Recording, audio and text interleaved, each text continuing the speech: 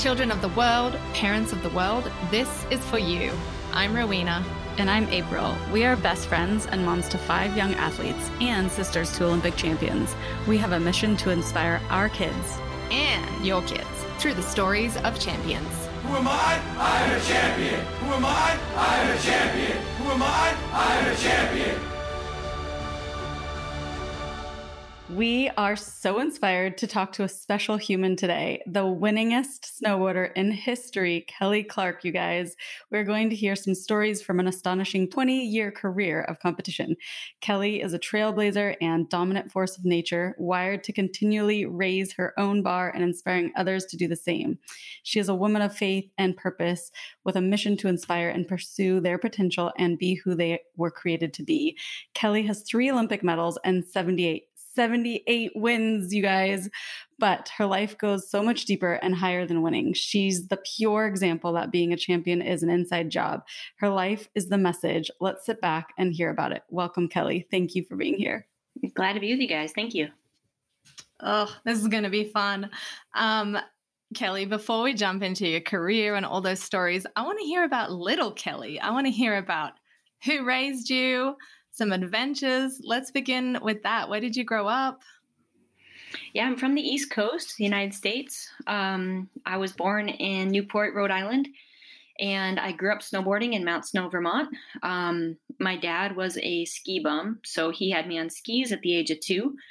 And I saw snowboarding at the age of 7, and it was 1990. It was the first year snowboarding was even allowed at my mountain.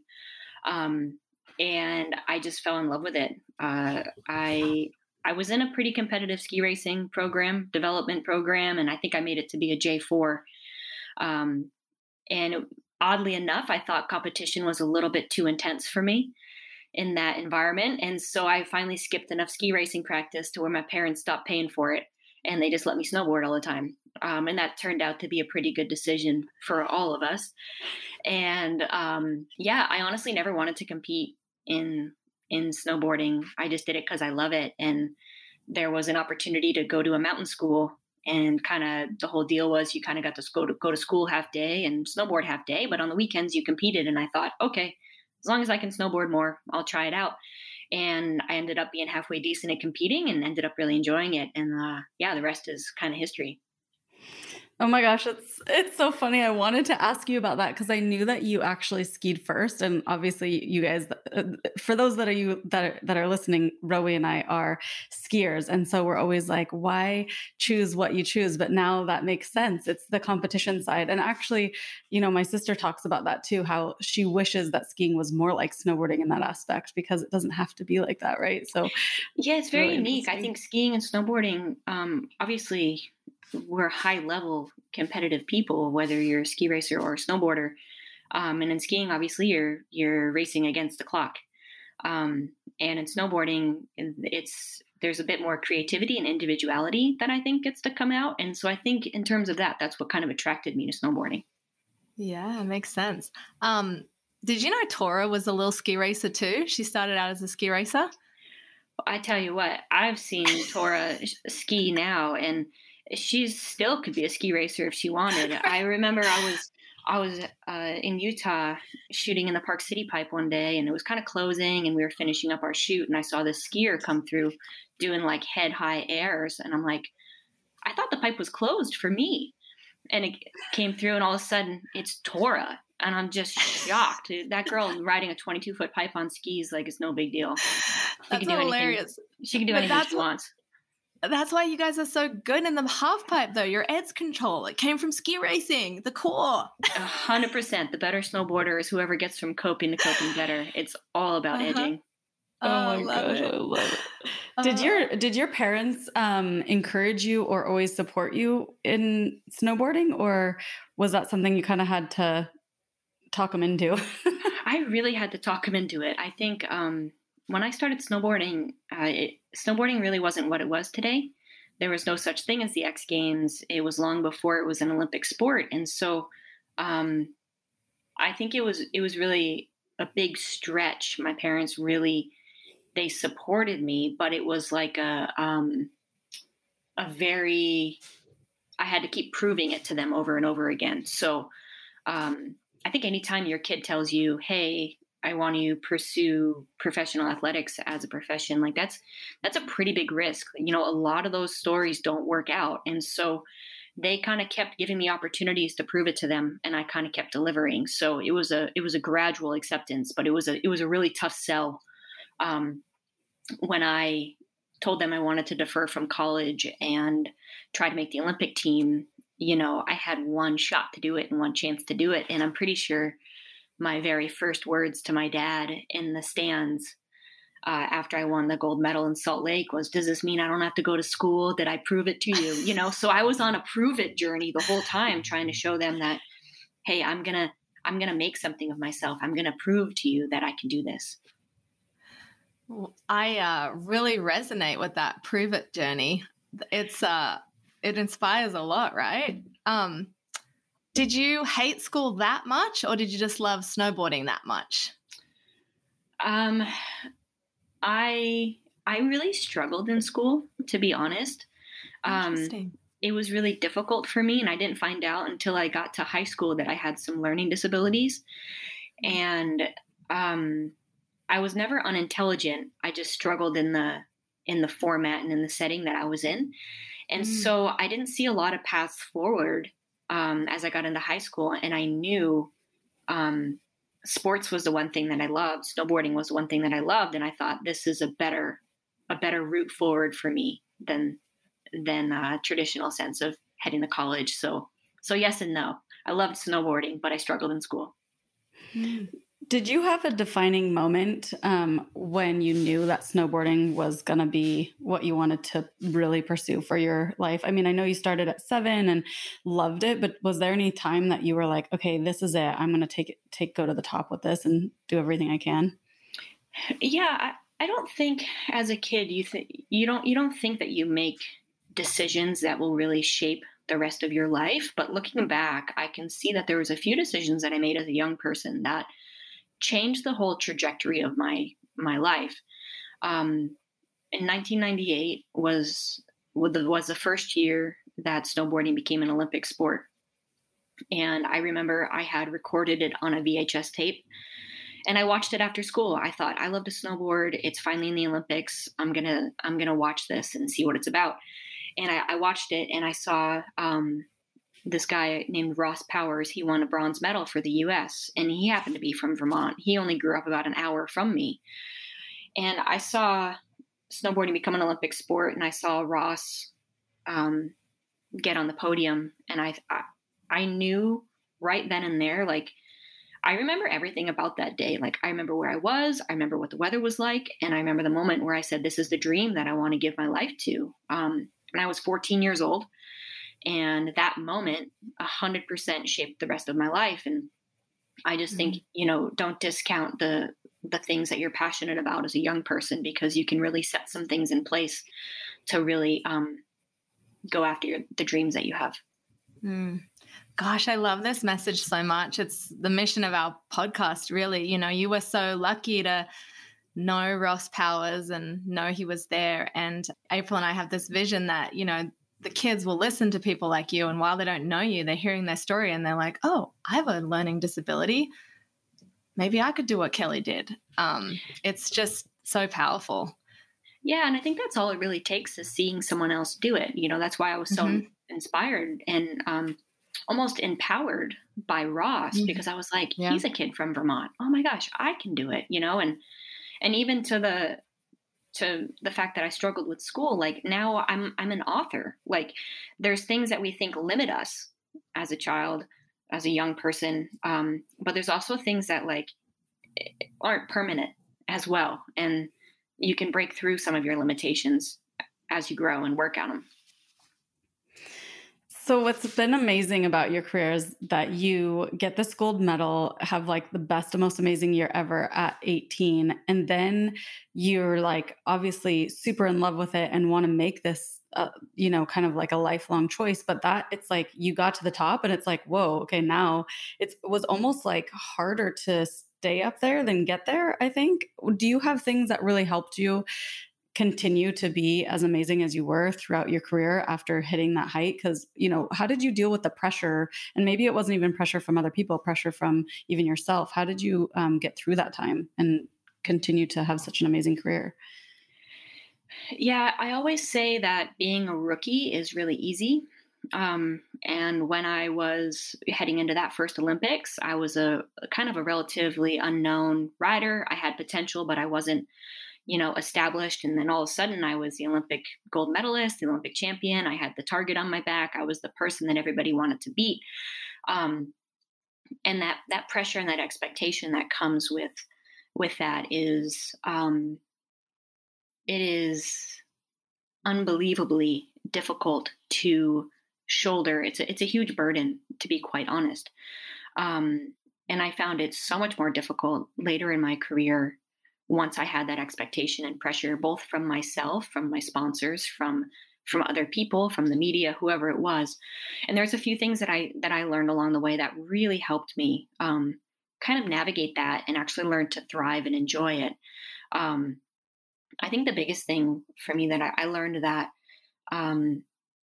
it's not necessarily a good thing to get your sense of significance from what you do. I think it's easy to say, hey, I'm Kelly Clark. I'm a pro snowboarder. That's who I am. And I really had to figure out who I was as a person and what I valued, and realize that I had great value outside of my performance for just being me, that just being me was enough, that I didn't have to win everything, that I didn't have to be something for people to think I was worthy of significance or love even. That was probably the biggest building block for me after my first Olympics, that I really had to go back to the drawing board. As a young person, you're just, as an 18-year-old when I won, you're just trying to figure out who you are in the world and grow up. And so I had to take a step back and really develop some of those things that set me up to have a long, successful career. I also found that the Olympics shouldn't be treated as a destination. I think a lot of people think, oh, once I achieve this great goal, I'll be fulfilled or completed, or that's it. Like, I think we need to have a very big perspective. And I never once thought of an external thing as something that would be a destination or define me. And that allowed me to go to Olympics after Olympics and enjoy it and make the most of it, because I wasn't looking to get my significance from it.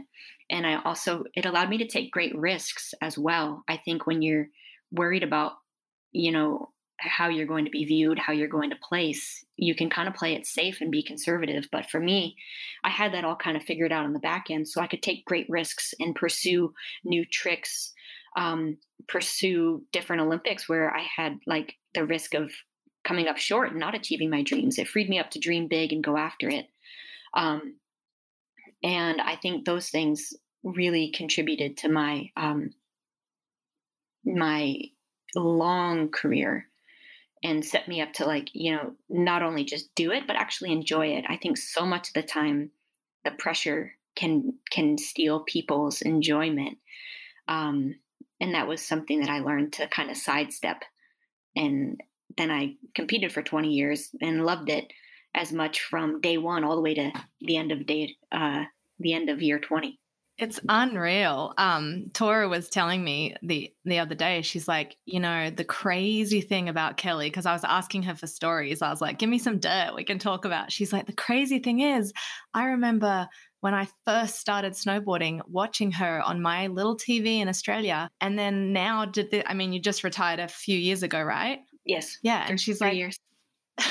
So it's like you were competing with the innovators, and now you're still competing 20 years later with the Chloe Kims, and Tora's just like, it's unreal. Like, I don't know how she did it. But I know Tora used to tell me she had a poster of me on her wall. And then sure enough, she was beating me in the Olympics. So it just goes full circle. It's wild, huh? Yeah. So, and I think you just, with snowboarding, the finish line is always moving. Yeah. And you always kind of had to learn new things and change and adapt. And that's also what kept it so fun for me. I think I was constantly challenged to learn new things And that's exciting and motivating. I want to know who made you like this. I mean, obviously you take the credit, but tell me a bit about your parents. Were there any mentors that helped you, or was everything just self-learned? Like, did you read books? Did you have psychologists helping you? Because everything you're talking about, this is like what April and I are still working on. Yeah, I'm still working on it too. So don't worry about that. Yeah. But yeah, my parents, they told me that I could be anything I wanted to be, until I told them I wanted to be a pro snowboarder. They're like, okay, that's not really a thing, anything but that. But we proved them wrong there a few years later. So I definitely had that belief and that support, which I think is important. And, I think as an athlete, like, it's so easy to be the front man, but it really takes a village. Like, it really takes a team of wonderful people and supporting me. Like, I had great friends. I had amazing coaches. Even your sister, Tora, like, I look at some of my biggest competitors and I'm like, I wouldn't be the competitor that I am if I hadn't been pushed and encouraged to be better, So it's people like that. And I did work with a sports psychologist for probably the last 10 years of my career. And that helped me tremendously. And I think it was just, I constantly wanted to grow, and I didn't look to success as being, I'm only successful if I place well. Success was growing as a person. It was looking back at the opportunities I had and knowing that I made the most of them, and not being satisfied with, being the 18-year-old Olympic gold medalist and still being motivated at 34 to chase the same dream down again. I constantly, like, success for me, I define it as growth. And that's what I was going after. Like, it's so easy to be in a competitive setting and say the only things that matter are the results that you get. And for me, I never did it for results. I never did it for that sense of achievement. Like, I looked at events as like the big reveal, and I got to see what I built. I'd go to a contest and I'd be like, okay, I've been working for 4 years, going into the Olympics to get this run done. And I'd get to see what I built. It was like the big reveal. It wasn't the end all be all. So it's a very different approach to competing. It's a very different journey than I saw even a lot of my competitors take. But again, that was the secret to my longevity and to really, like, to my enjoyment. Like, it's so easy. Like, I saw so many people work their whole lives extremely hard, qualify for the Olympics, make the Olympic team, get to the Olympics. And it's the most stressful, intense thing you can ever imagine being part of. And we get done. And I remember having a conversation with a friend, and we got done the Olympics, and she said, "Oh my gosh, are you so glad it's over?" And I thought to myself, oh, that's an interesting perspective. And I think a lot of people treat stuff like that, where it's like you almost need like a t-shirt, like, I survived the Olympics. And I think sometimes we approach life, and that's a real thing. That was her real journey that she was on.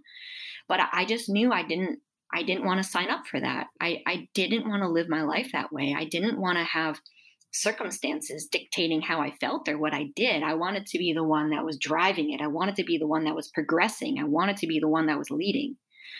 And I can't say it was something I learned overnight, but it was something I tried and failed and tried and failed, and eventually found that my goal was to grow and enjoy it. And I figured out how to do it.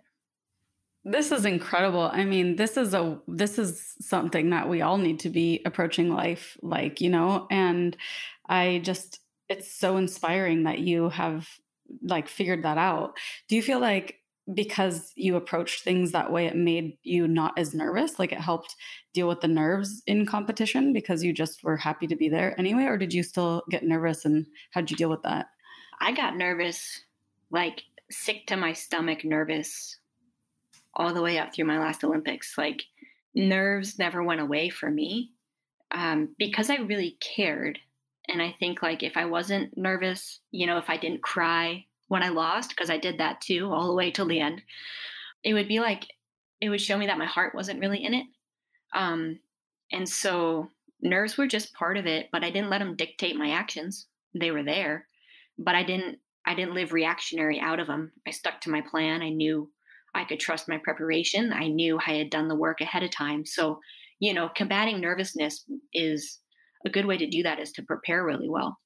And I made sure I was prepared very well. And I also listen to music when I ride because there's so many things fighting for your attention. Like if I learned one thing, like if you don't have it by the time you get to the Olympics, like you're not going to just magically figure it out that day. And so doing the preparation ahead of time and then putting my headphones on and drowning everything out and trusting my preparation and my process, my body knows what to do if I can just get all the emotion and all of the nerves out of the way. This will be good for our young ones to hear, because I think sometimes people think nerves are bad. It's good to hear you've just lived part with of them. it. Yeah. Yep. I've heard you say before, and I absolutely loved this, that we value things based on what they cost us. And maybe you have a few stories of some really meaningful victories that maybe weren't victories because of what they cost you, that the public don't know. This is just for our little crew here listening. Yeah, I think that's definitely something I learned throughout my career that helped me navigate a performance culture really well. I learned to value things that nobody saw as more valuable than the things that everybody did see. And there's different aspects over my career where I can really see that. And you can kind of look at, like, medals are a very easy way to kind of illustrate this principle. Like you could see a gold medal and you can be like, it's incredible. Like I even like fan out when I see like Tora's medals. Like when I see my friends' Olympic medals, I'm just like, hey, can I get a look at that? Can I touch it? Like they're impressive, they're incredible, and they're valuable, just in general. But for the person who actually owns them and calls them their own, it's what they represent that gives them value. Like my gold medal, wouldn't trade it for the world. Most incredible experience of my entire life, winning the first gold medal for the U.S. in snowboarding in Salt Lake. But when I look at my bronze medal, which in theory shouldn't be as valuable, from the Sochi Games, I see it and I'm like, oh, that one has value because I know what it cost me to earn. Like, even though it's, I say just a bronze medal, it's still pretty incredible. But when I look at my bronze medal from Sochi, it's what it represents that gives it value. And I know how hard I had to work to earn that one. And so when I look at my gold medal and I look at my bronze medal, like I honestly think my bronze medal is worth more. Because of what made it so hard? I was a pretty heavy gold medal favorite heading into that Olympics. Actually, Tora and I both, they were calling it like Clash of the Titans. It was going to be Kelly versus Tora. Those were the two people you would bet on. And I went in so prepared. I was in the first heat that day. I won my qualification heat by a mile.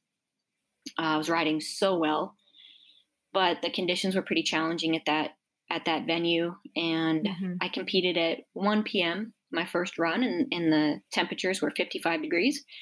And so if you could think about winter sports, a 55-degree day isn't too ideal for conditions. The snow melts and deteriorates.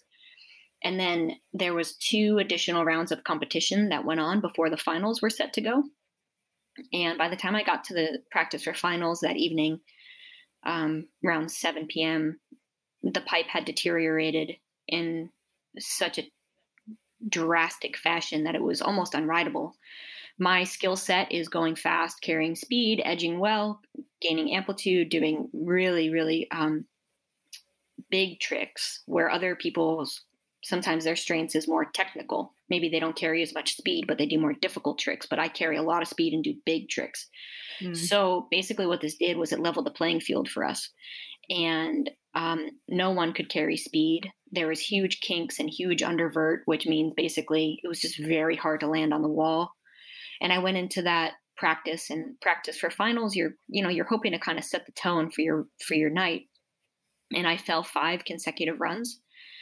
in practice for finals. I moved my 1080 3 different times and I couldn't land it anywhere on the wall. And I remember I went down to the bottom and I saw my sports psych, and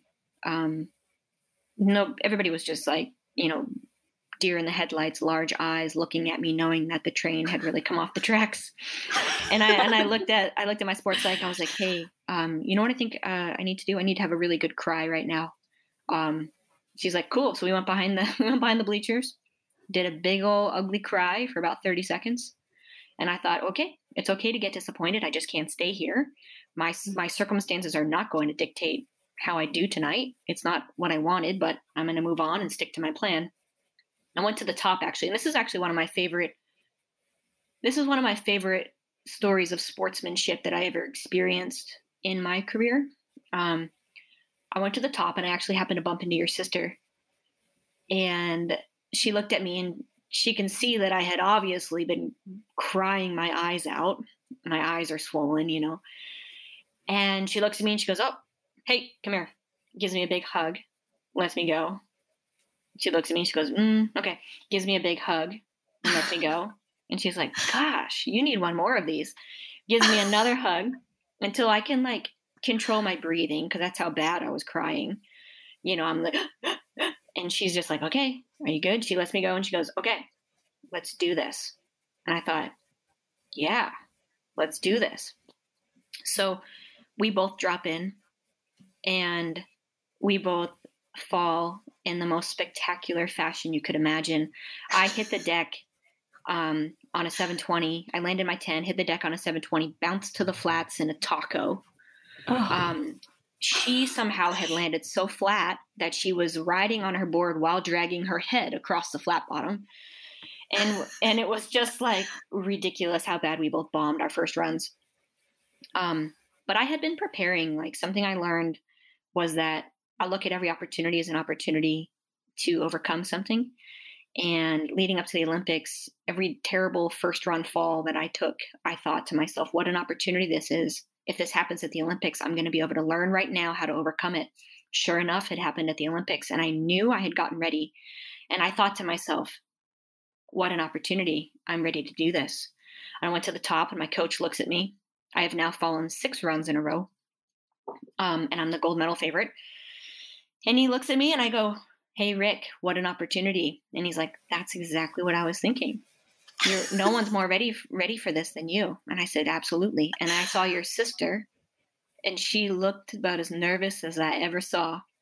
And I went over and I hugged her, and I said, this is absolutely what we've gotten ready for. And she said, okay.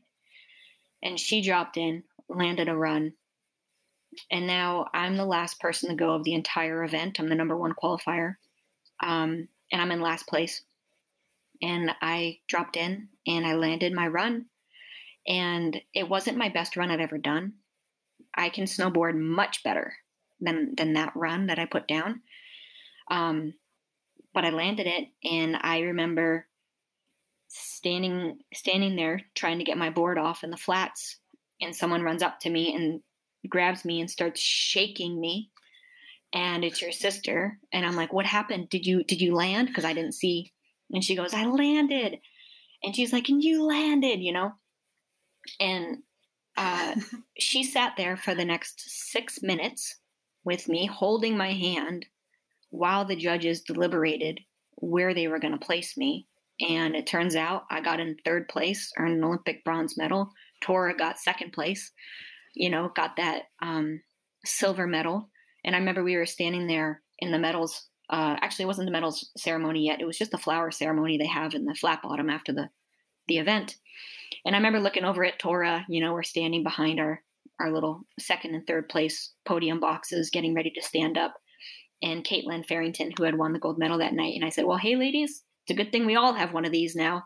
Let's celebrate, because we all were Olympic gold medalists at one point in our career, and we were all just happy to be there. And so it's just so funny, because that performance cost me everything I had, everything that I had. And I just think it's one of the greatest victories and greatest performances of my career, where you would look at all the stats and all the wins and all the accomplishments and the X Games and the US Open championships and all these things. But I look at that and I'm like, that was one of the best performances I ever did. And I also look at like that sportsmanship and that experience I had with Tora. It's just one of my favorite stories, because I'm like, you don't see that in sports. But what it said to me was like, my biggest competitor wanted me to be at my best while she was at her best, so we could really see who the champion should be. And that's what sports should be. We should want to show up and have everybody being at their best to see how the results shake out. And it speaks to the friendship and the camaraderie that snowboarding lends itself to. It speaks to the sportsmanship that your sister operates with. And I just think it's like, I wish we saw more of that in sports, or I wish more people knew that story, because when you look at it, like, you can plainly see that that's more important than just winning another gold medal for either of us. Oh my gosh. I know that I'm like almost in tears. I can see Roey's almost in tears. That was amazing. I didn't know that story either. I know. I knew bits of it, but not the whole thing. Is this like, can we go search like Sochi final run women's snowboarding and watch the whole thing? Like, if people want to watch that? Absolutely. Okay, awesome. I'm going to go watch that. I'm going to look something up on my phone, because I was showing somebody something the other day. They were asking me, like, what are my favorite moments? I'm going to see if it's. But I think when you were saying, I wish we saw more of this in sports, I think it comes down to, what we talked about in the beginning about you, that being a champion is the inside work. And, I know my sister and I know how she operates. And that is really, we want to create this new standard for young kids going for success, whatever that means, because I think when you go for it like you two did, then it leaves the space to be like that, because it's about you. It's literally about you. It's not about anyone else. Very much so. And that's something I always respected about your sister, was that she operated with that. That's how I operated. We achieved great, success in the traditional sense of the word, but it was really fulfilling and enjoyable. So someone had tagged me on Instagram, and I saw this photo, and it's my favorite photo of me from competing. And you guys are going to see it and be like, oh my gosh, this is your favorite photo. But it illustrates the exact moment I just told you. And I screenshotted it when someone tagged me after the event, because I realized I need to remember this moment. So there's your sister, if you can see it. She just found out that she got second place. Yeah. And now let's go to me in the corner. Was the girl thrown up on the side? That's me. Oh my gosh. And that's me getting ready for my final run. And the weight of the world was on me. And that's exactly how I felt. Okay, this is it. Just getting ready to drop in. Wow. An epic story. Sports are so interesting that way. If you didn't ever compete in sports, or you maybe are an up and coming athlete and you're like trying to you have this passion, and maybe you're thinking of like, do I really want to do this? But then you hear stories like this, and so many athletes have this, where it's like, oh, it was so gnarly most of the time, like the pressure and the this and that. And, a lot of people have injuries and all these things, but every single person's like, it was hands down worth it. And I want to hear kind of like your take on it too, because of the journey and the person you become in the process. And it seems like that's what you are kind of saying with all of this too. Yeah, I think it's very difficult to dream, because you risk the possibility of your dream not happening, but if you can learn to measure success and chase down successful things by personal growth and development, like, there really is no failure. Like, you fail and you learn things. You succeed and you learn things. You fail and you grow. It's if you can change your perspective around that, it's not so scary to dream anymore. If you're not looking to prove to people who you are through your accomplishment. All of a sudden, it's not too scary to dream anymore. And I'm really grateful. I've developed into the person that I am through the last 20 years of competing. I started when I was 15, so I did a lot of my developmental years through competing and growing up, and I wouldn't trade it for the world. It was the most intense, difficult journey I could have chosen. It was, hard, and it took a lot of sacrifice. And even now, since retiring, I didn't realize how all-consuming it was for me until I retired. But I just still wouldn't trade my journey for anything in the world. But I am doing a lot of hard work now since retiring. They always say the transition out of athletics is very difficult, which I was ready for. And I actually chose it. Most people get pushed out. Most people can't keep up or get injured. And I chose it. And Burton, my sponsor I've been with for almost 23, 24 years now, just stood by my side and supported me. And I'm still on the team. I've got a lot of wonderful things that were supporting me in the transition. But I tell you, that transition from competition was extremely difficult. And my coach used to put it to me this way: when I would get discouraged, or when it would be hard, or when I'd make mistakes, he'd always say, "Hey, Kelly, if it was easy, everybody would be doing it."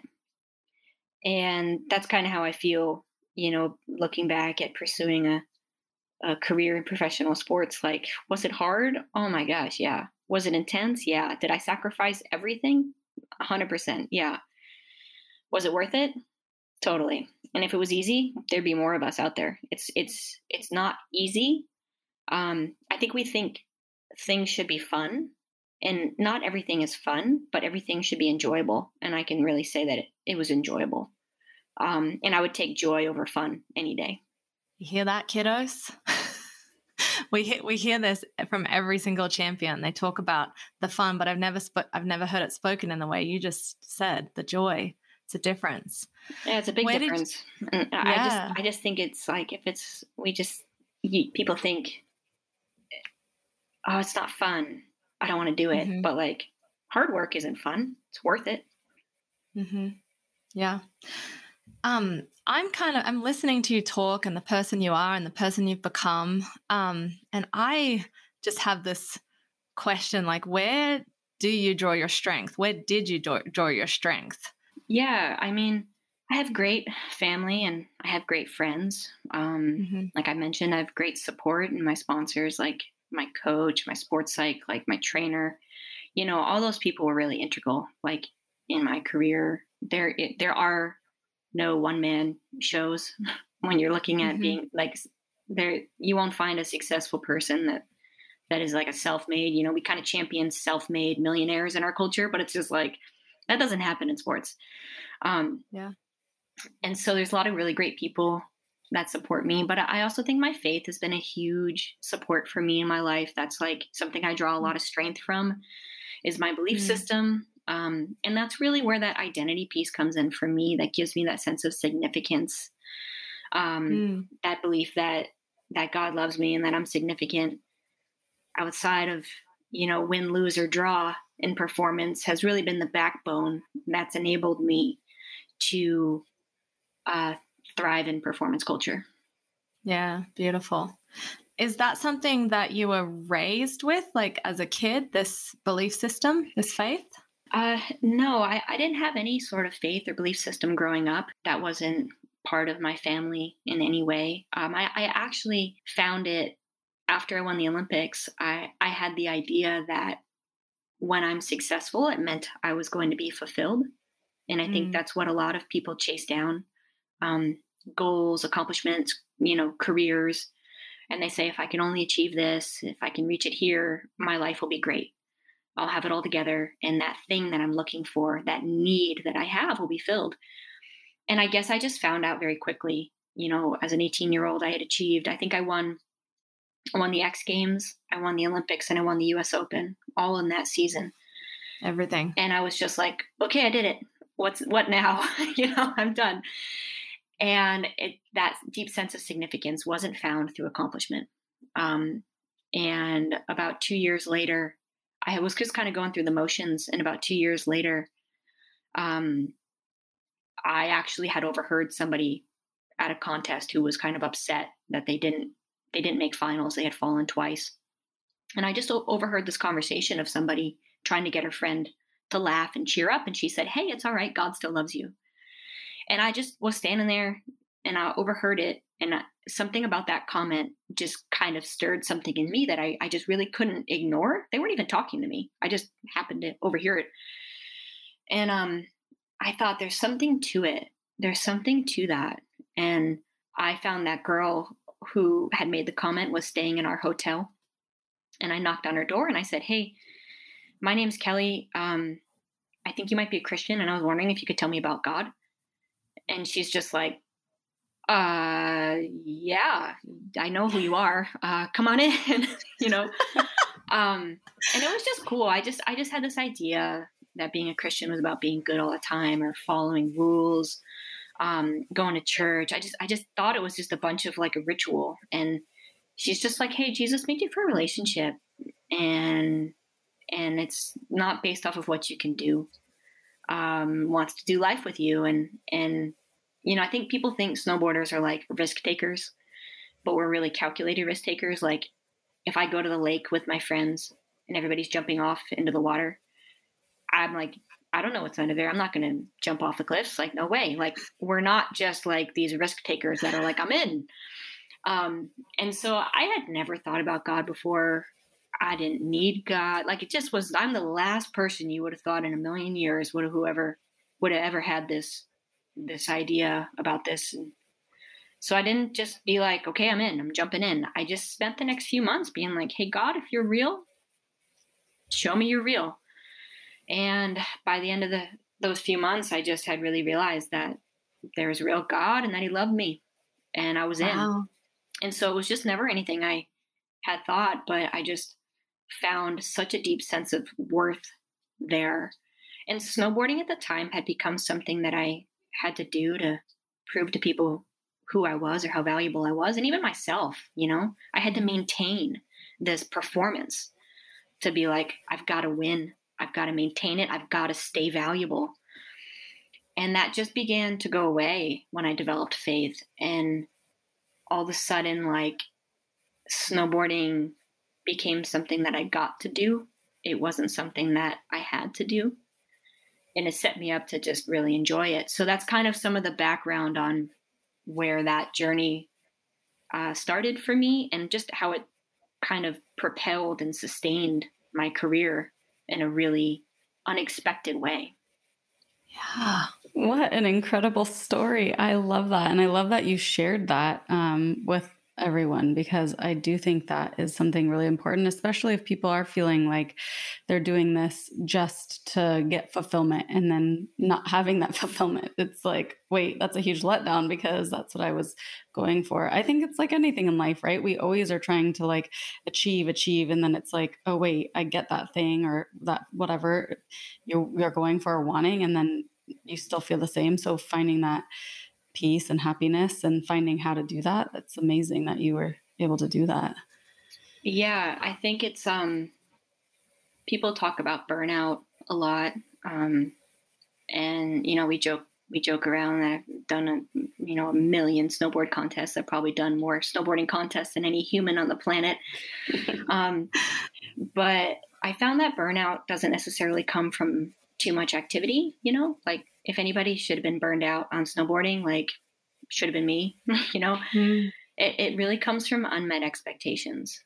And so that faith journey helped me get my expectations in the right place, to where I could actually, like, not have those expectations crushed every weekend at the snowboard contest, and that's how I avoided burnout. And I think that's how a lot of us, no matter if you're sports or mom, work, whatever you're doing, it's like relationships. Yeah, 100%. We look for those things to just define us and complete us. And, and I just was like, not very many people get to the top of the mountain, no pun intended. Like, not many people achieve that top goal they ever want in life. And as a young person, I did it. And I had to figure out how to get some realistic expectations in place and some real identity and significant stuff in place to set myself up to then really continue to enjoy the rest of my career. It's amazing. Wow. I'm just like thinking back to the beginning of this interview, that moment when you said you remembered everything, you know, the moment you decided you wanted to go to the Olympics and how that changed your life. And then that moment when you heard the girl tell her friend, don't worry, God loves you. Like all these moments that just, you know, created the journey for you. And I'm just so grateful that you shared all of this in just such a authentic way, vulnerable, authentic way. And I'm thinking back to the moment when you said school was hard. And I'm like, you are such a wise, intelligent woman. I'm so glad that you picked snowboarding and found your way and you could just really be who you were created to be. I feel like you're doing it. And I'm excited to see what's next, Kelly. Thank you. I'm excited to see what's next too. I've been snowboarding for a long time, and I think I like to think the best is yet to come. Oh, for sure it is. Well, we have really enjoyed our time with you. We have one last question before we go. Can you tell us, what does it mean to be a champion to you? I would say achieving what's in your heart and living life to your fullest, not necessarily the fullest, but you know, you want to say it's the person who has achieved everything. But I think if you've gotten one thing from this podcast, you can say that's the main thing. Isn't necessarily the main thing, but it's someone who goes after their dreams and hits their own potential, I think, is a champion. Yes. And I remember you said that about your career, that you felt like you'd hit your potential, and then you closed out that story. Yeah. I think once you hit your own ceiling, I think that growth part is so important to me, that I knew I was done growing in that area, and it's time to see where else I can grow. Yeah. Awesome. Well, you guys, it's again been a really lucky day for us. Go find Kelly on Instagram. It's the Kelly Clark. Go buy her book. It's on Amazon, Inspired. And then the Kelly Clark Foundation. You can go and look that up online. You're doing some amazing stuff with that, Kelly. So inspiring. Thank you for joining us. Thank you. Thanks, Kelly.